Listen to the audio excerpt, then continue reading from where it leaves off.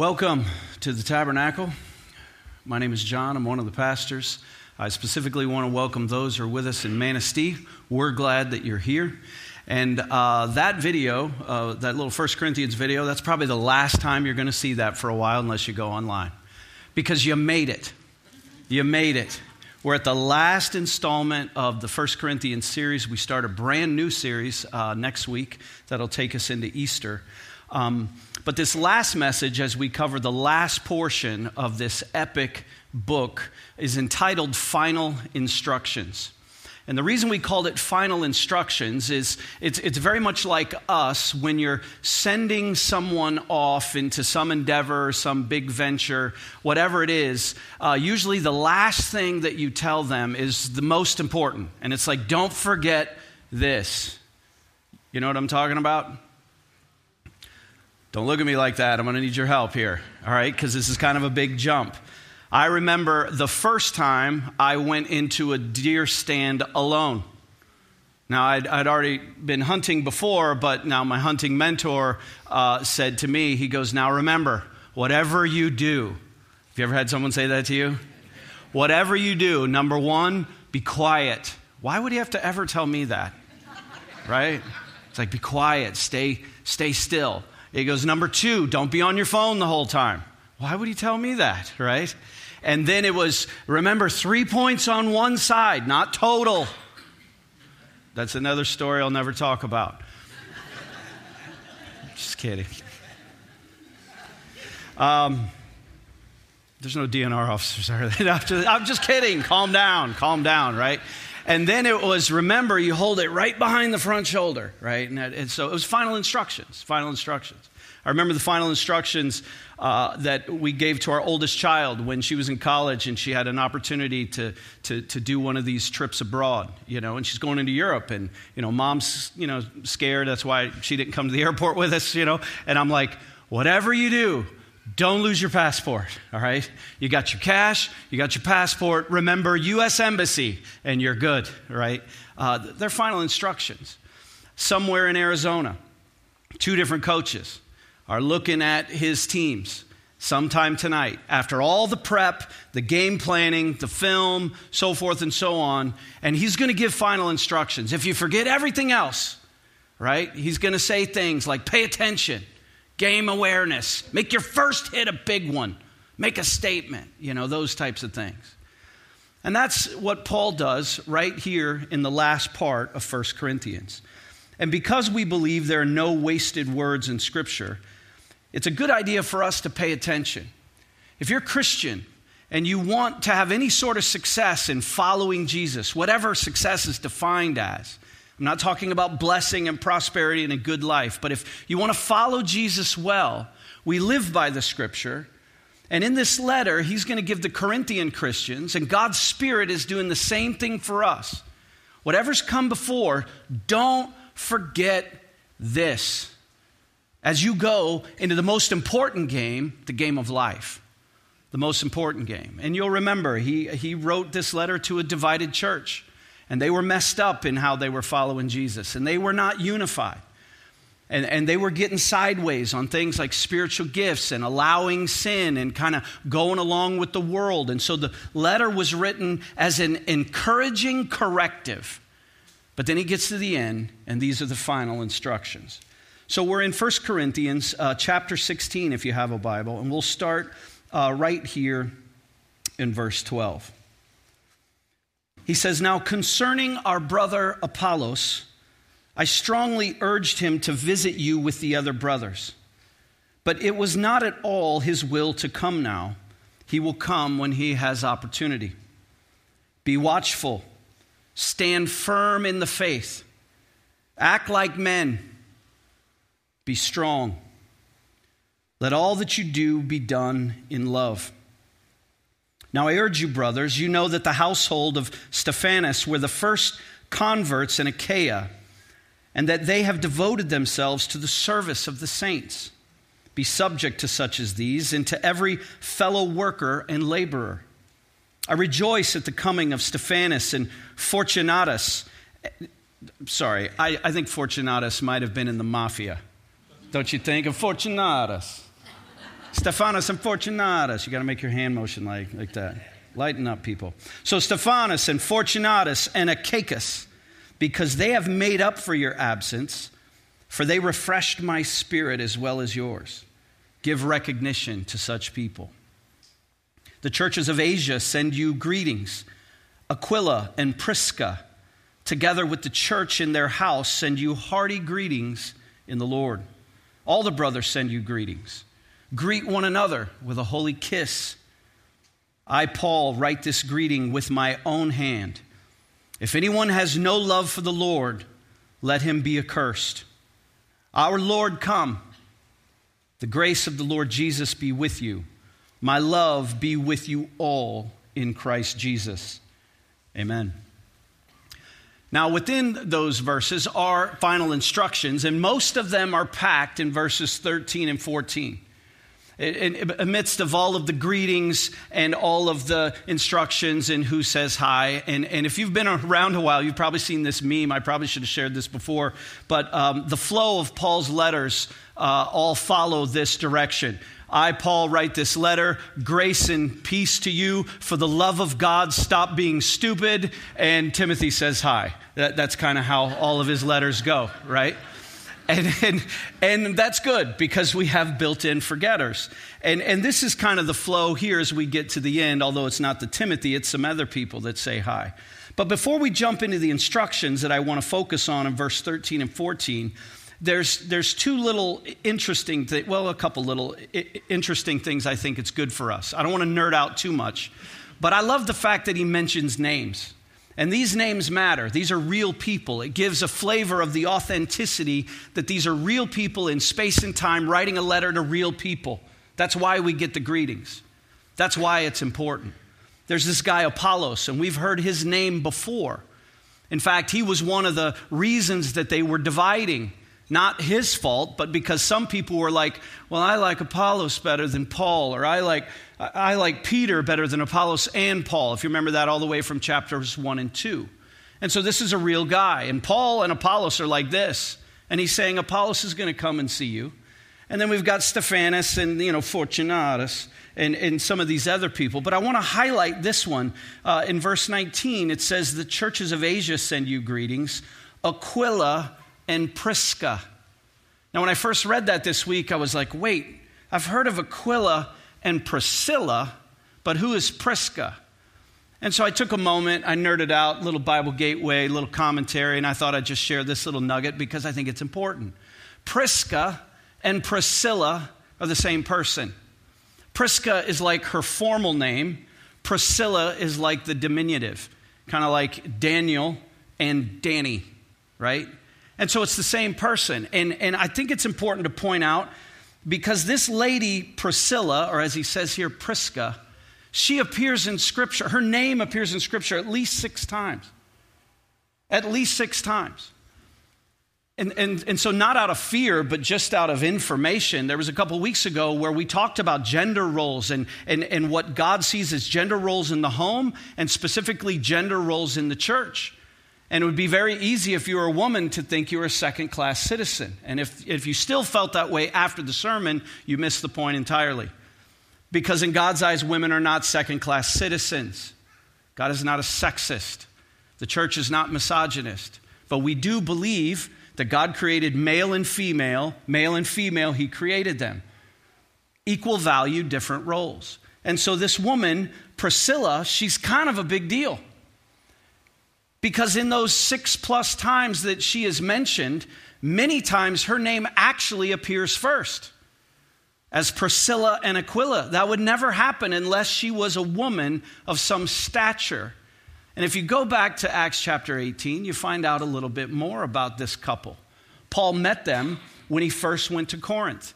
They'd been kicked out of where they were from because they were Jewish believers, and they'd come to that city, and their trade was tent making.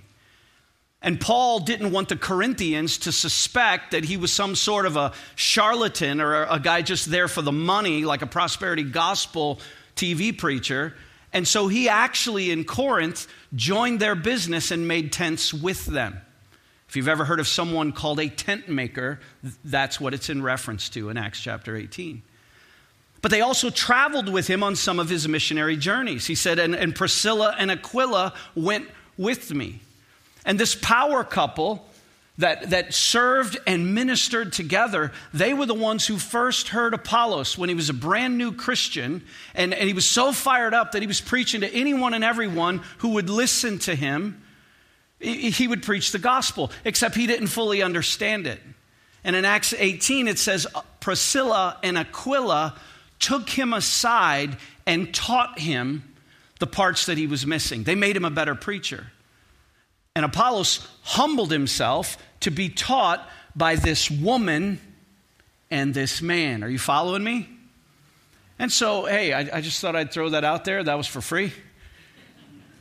She's a hero of the faith. She's kind of a big deal. Are you with me there? The other thing I have to address is apparently it's biblical about this greeting one another with a holy kiss. All right? So, men, I'm going to ask you all to stand. I'm just kidding. Calm down. Calm down. That was a cultural thing, but it was a sign of their great, great affection. You know, I remember years ago I had the privilege of being on a missions trip. This was years ago. It was before I was married. I was on a missions trip to the former Soviet Union. And we were in one of the republics, or well, now it's a republic. At the time, it was still a part of it. The Republic of Georgia, not the state of Georgia, the Republic of Georgia. And there had been a church that had survived over 40 years of communist rule.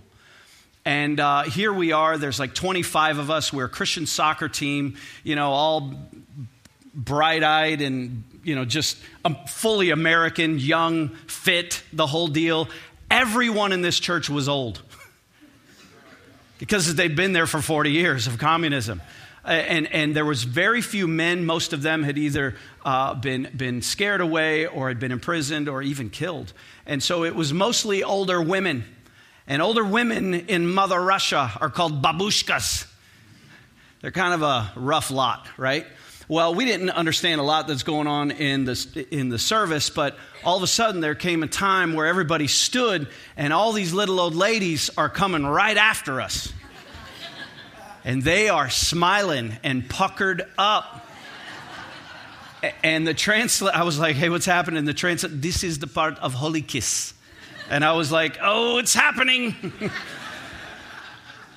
Someone asked me last night, did it happen? Yes.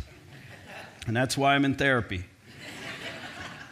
So a holy kiss, it's more about being affectionate. But where I want to focus in the time that we have is in verses 13 and 14, because there comes some rapid fire instructions for anyone who wants to follow Jesus. If you're going to survive in this world that is assaulting us all of the time with ideas that this is old, this is outdated, it's not true, it's not scientific, and all the other things it's labeled with. If you're going to survive, don't miss this. If you're a student about ready to leave home and head off to the service or college, don't miss this. If you're an adult about to leave the doors of T2 or T77 and go in the big bad world of northern Michigan, don't miss this. If you're going to survive from Sunday to Sunday, don't miss this. First thing he says is be watchful. Be watchful. What does he mean, be watchful? It's the same thing if you were to say to someone, be on guard. Stay alert. What we tell our soccer players when we're coaching them, we say, eyes about. Keep your head on a swivel. Be watchful, be alert for what? You watch your life, you watch your doctrine, you watch for temptation, you watch for danger. It was in chapter 10 of this same book where he said, if you think you are doing good, take heed lest you fall. The most dangerous times for me, whether it's temptation to sin or whether it's to be discouraged, it's always in the times when I think I'm doing good and when I've gotten complacent. I mean, it's the same way when you're driving down the road like this and, you decide it's a good time to check emails. That's not watchful. Stay alert. Be on your guard. Keep your eye on the prize. Wiser men than me have said this more than once. No matter how far down the road you are following Jesus, you're never more than 2 feet from the ditch. And when I end up in the ditch, it's when I've taken my eyes off the road, when I haven't been watchful, when I haven't been on guard, I haven't had eyes about. And so this begins his final instructions. He says, be watchful, and then he says, stand firm. Stand firm, and specifically stand firm in the faith. Now, the implication is not just stand firm in the faith believing that there's a God. Most Americans believe there's a God, but I don't believe most Americans believe in Jesus Christ and his resurrection from the dead and his ascension and that he's alive today and anything more than just kind of a fairy tale God. I don't believe that. The implication is Paul is saying, stand firm in the faith of all that you have been taught and all that you are learning. Stand firm in your convictions. Well, in order to do that, you need to know what you believe and why. You need to know what you believe and why. And this isn't a complaint, this is just a warning. Many of you come to church week in and week out and you take my word for it. And I appreciate that. I appreciate that. Tim and I have talked about this before. We could create a really good heretical church that taught the prosperity gospel, and I could have a lot of money. Now, some of you would be gone because you know your Bible. And that's not our plan, by the way, okay? So don't freak out on me. But how do you know? How do you know? One of the things I love to do is when I'm with men, you know, specifically like guys in Fight Club, and there's something they're really passionate about that I know nothing about. I like to see them in kind of their environment, and then they can teach me something. Whether it's about cars or it's about guns or if I see them on a job site, you know. And what's funny is they'll say, well, you know, the specs on these girders, what we're dealing with is something about the rotary pipes. And I'm over here going, I have no idea what they're talking about. I'm the guy, if you come to my house, I'll take 3. Just what am I buying? I don't know, right? Now, I know a little bit about this, and I know it's important for me to educate myself about what I don't know. But when it comes to God's word, if you're going to stand firm in the faith, you need to know what you believe, why you believe it, and if you don't know exactly what it is on cue, you at least need to know how to find it. That's what we're trying to do with our small groups, whether it's with students or with women or fight clubs with men. It isn't so much just the stuff we're going through, it's to train men and women how to find it for themselves. If you're going to stand firm in your convictions, then you won't be swayed by every little bit of teaching or every little verse that you can't quite explain, or the person on the job site who's not even a believer but seems to know more about the problems in your Bible than you do.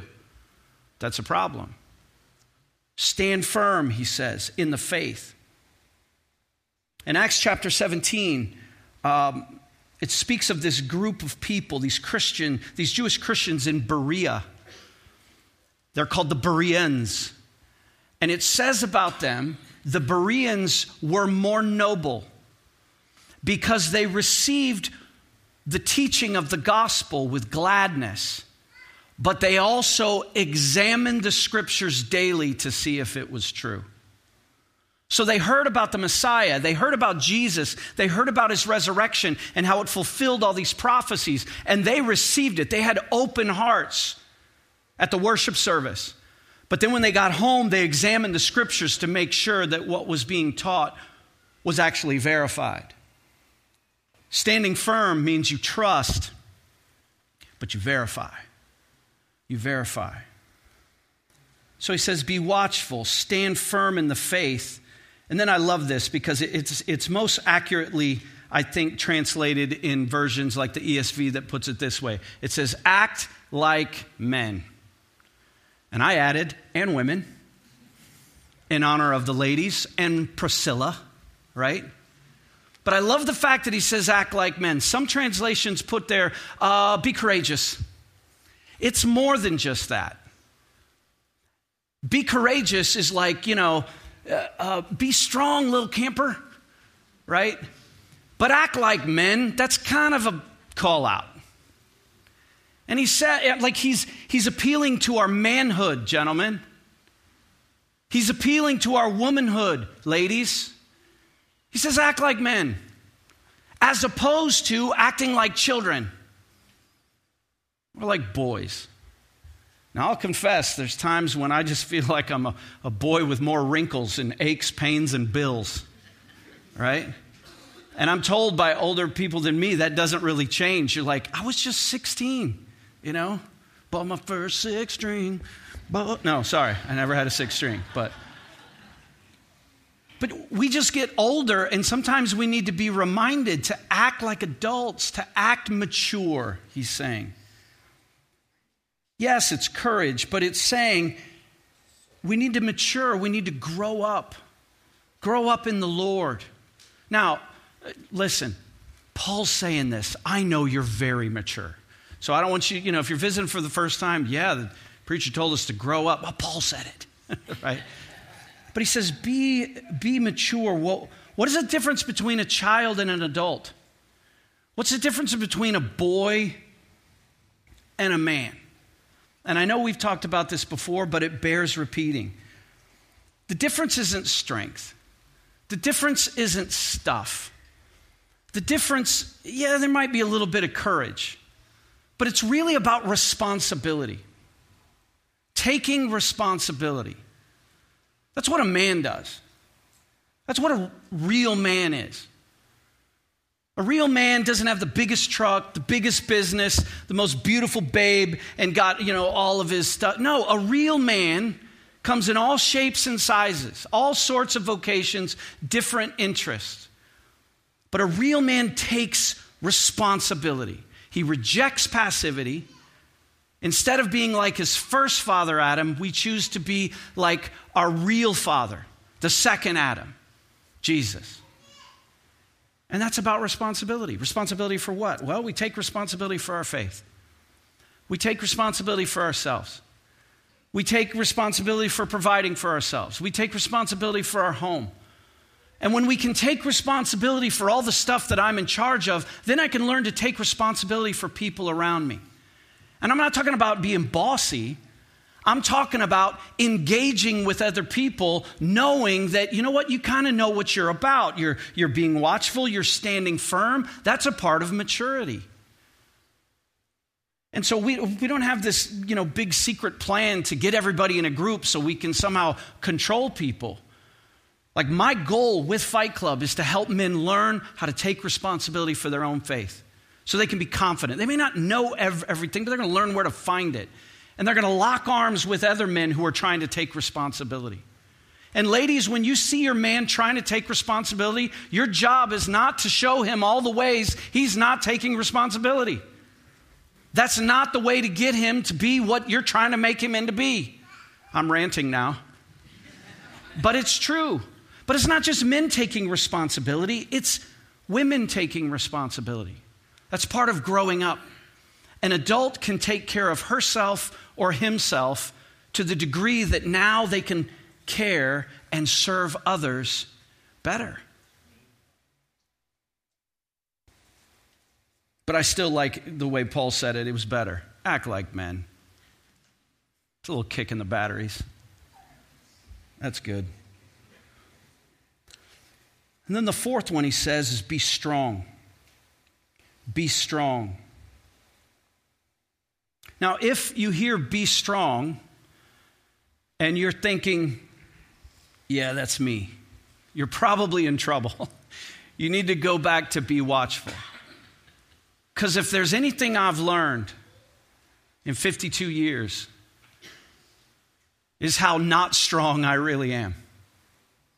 How weak I am. Weak-willed, weak-minded, weak in faith, weak in knowledge, weak in prayer. I'm weak. And as we've said before, we need to remember that God understands that we are dust, right? So why is Paul telling me to be strong? Well, this is a good place to rely on other scripture that reminds us that we are weak. And the strength he's talking about, this should be an encouragement, is taking strength in the Lord. We rely on the Lord. How many Psalms, how many prophets like Isaiah talk about relying upon the Lord's strength? I know I'm weak, but I also know that I'm strong because I choose to hide my life behind Jesus Christ. I know that I'm weak-willed. I know that I sin, but I also remember that I'm bought and paid for, that I'm forgiven and I'm beloved. And so you can say a lot of things, but that doesn't change my identity in Christ. That's where my strength is. People who rely on the Lord are the strongest people you'll meet. I have a friend who has a ridiculous saying. He says, when you rely on the Lord, you're like a toothpick duct taped to a lead pipe. Can't break the lead pipe as easy as you can break a toothpick, right? That's what relying on the Lord is about. In 2 Corinthians chapter 12, it says that when we rely on the Lord, His power is made perfect in our weakness. You see, you think if you're strong, oh, that's a strong Christian. I'm going to be a strong Christian. I'm going to grip it, and I'm going to be the strongest, strong faith, strong man that there is. You're headed for disaster. But when you realize your own weakness and instead choose to rely on God's strength, His power, which is infinite, is made perfect in your weakness. That's why so many of us were afraid to open our mouths at school or at work about our faith. We're not strong. We're fearful because we think the strength needs to be found in us. But it doesn't. The strength is in the Lord Jesus Christ. Remember, He won the victory. He guaranteed it to me. I'm His child. And so when I realize that strength, I am fearless in talking about faith, no matter who is against me. So be watchful, stand firm, act like men and women, be strong, because that's where His power is made perfect in our weakness. And then the last thing. And I think the last thing of the last thing is usually the most important thing, right? You know, I'm thinking right now before big games that we coach, you know, it's always like, eyes about, get stuck in, make your first tackle a big one. You know, be on the front foot, don't be on the back foot. And then me or Coach Jones, one of us will say, and enjoy yourselves. It's a game. It's a game. Seniors, this might be your last one. Enjoy every minute of it. That is the most important thing to remember. Usually the last thing of the last things we'll tell our players is that, and remember, we love you. We love you. We love you more as people than we do as players. It's not your performance. And he says in verse 14, Paul doesn't let us down. Let all that you do be done in love. Don't forget to enjoy the game. Remember that you're loved. And everything you do should be in love. Everything in love. That's the last of his final instructions. Now, this is not an afterthought. Don't miss this, church. This is the climax of where we're going with the message. This is the climax of 1 Corinthians 16. This is the top of the mountain right here. When he says everything in love, that's not like a cherry on the sundae. I don't even like cherry. I was like, get the cherry out of there. It ruins everything. It's not like a little garnish on, it's not a side dish. Love is the main dish. Love is the point. Heard a pastor years ago preach a message on the greatest commandment, which is to love the Lord your God with heart, soul, mind, and strength, and love your neighbor as yourself. Or as we put it here, love God and love people. He says that's the main thing. And the whole point of his whole sermon, every point he made, is the main thing is to keep the main thing the main thing. You won't forget that, will you? And the main thing is love. Why? Second shortest verse in the Bible. God is love. God is love. Everything about God is love. Even his wrath and his justice and his judgment is love. God is love. And the point is God's trying to make us like him. And so even all of the hard things that Paul has said throughout this book, remember that all of his instructions are swimming in the sea of love. You take them outside of love and they die like a fish flopping on the pier. If there's not love, be watchful, stand firm, be strong. None of that works. It doesn't work. Everything in love. Loving one another, loving even our enemies, loving even those we don't like, and that is possible. You know, you choose to love them. I don't like them. I didn't invite them to the Super Bowl party.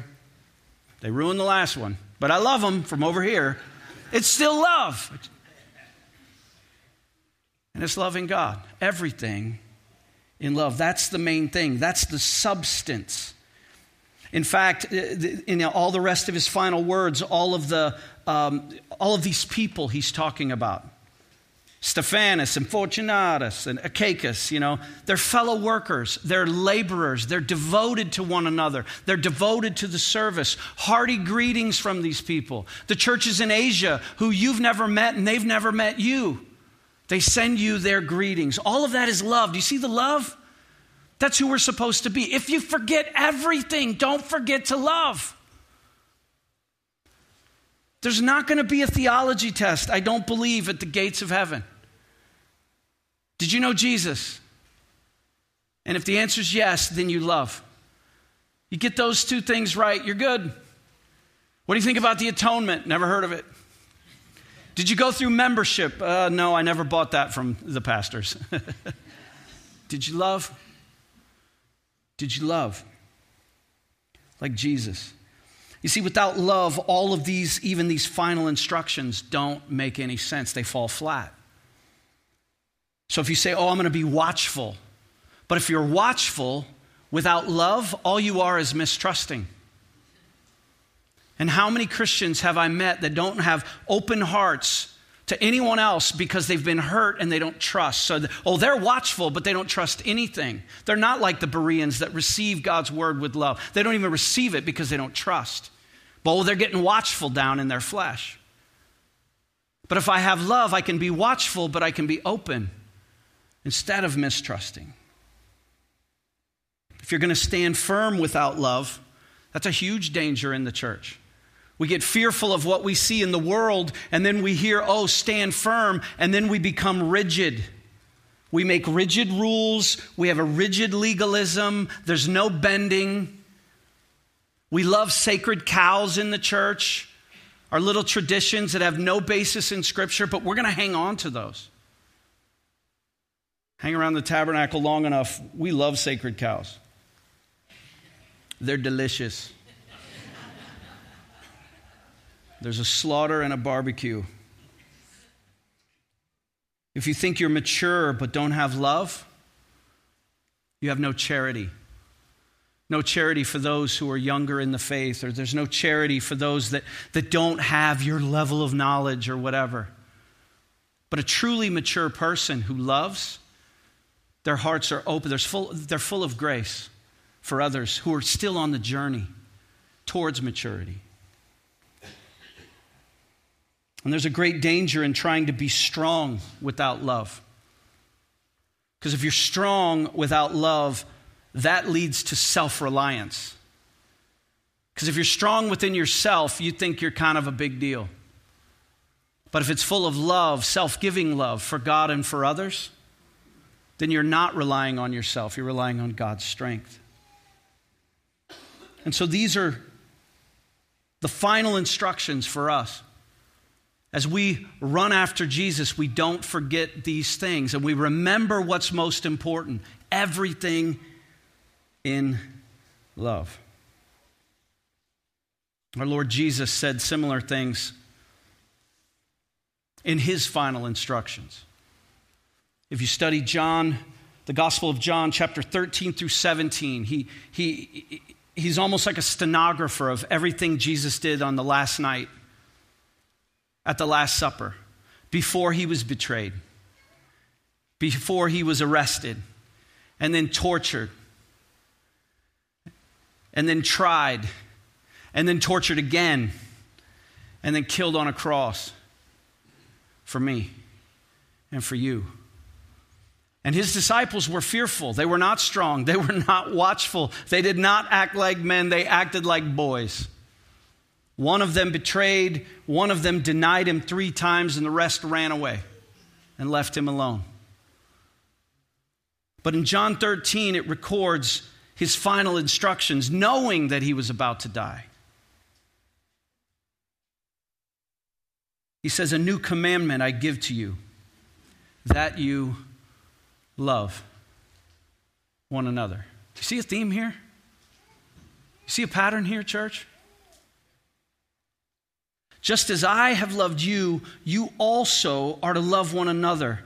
And by this all people will know that you are my disciples, if you have love for one another. The main thing is to keep the main thing the main thing. Do that and all the rest will make sense. If you don't know that love, because you haven't placed your trust and faith in Jesus, it's not about getting yourself fixed first. It's about saying yes to receive that love. And what comes with it is forgiveness and adoption and redemption and a new life. And for those of us that do call ourselves Christians, it's a new commitment to loving God and loving people as proof that we are His, as proof that we're a changed life. And so it's fitting that this morning in both locations, both here and in Manistee, we're going to celebrate communion together. And I would ask you to go ahead and bow your heads with me. The bands are going to come and they're going to sing for us. But Scripture encourages us to prepare our hearts for communion. That means if I'm a Christian, that if there's sin in my life, I confess those sins to God. That if there's sin that I don't want to rectify, or if I have grudges against my brother, that maybe this isn't the time to take communion until I can straighten them out. The invitation, as always, is if you're not a Christian, but you'd like to become one, this is open for you. But Scripture also warns us, if you're not a believer in Jesus, this is something to observe but not participate in.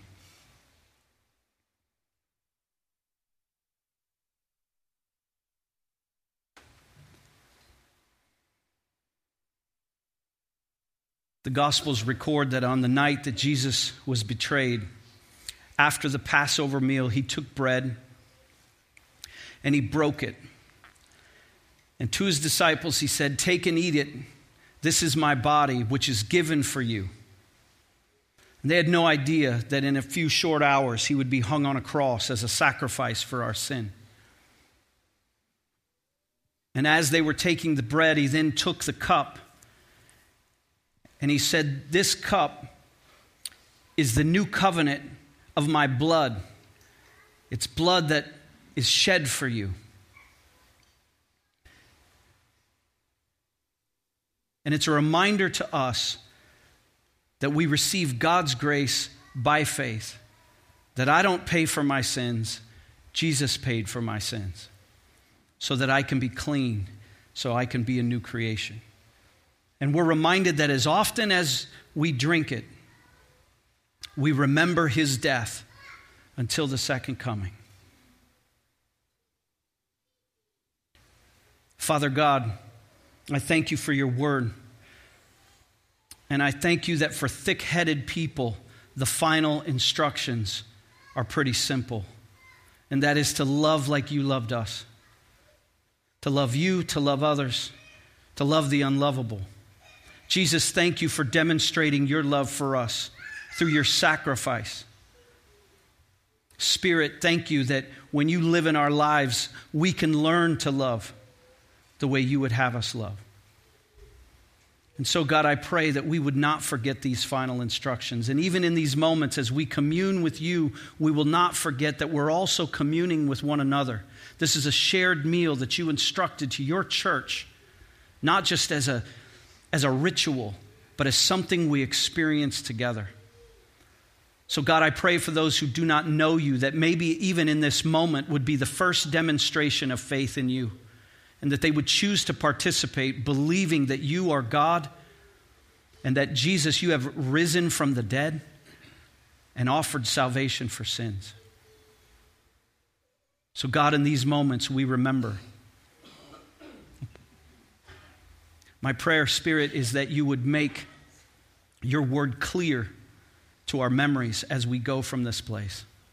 And it's in Christ's name that we pray. Amen. So both here and in Manistee, we're going to invite you to come. I would remind you that because this is communion with God and one another, don't be afraid to smile at somebody. We're trying to show reverence, but remember that we also love one another. And if you choose to use a holy kiss, make sure you know that person really, really well. So God bless you. We invite you to come when you're ready.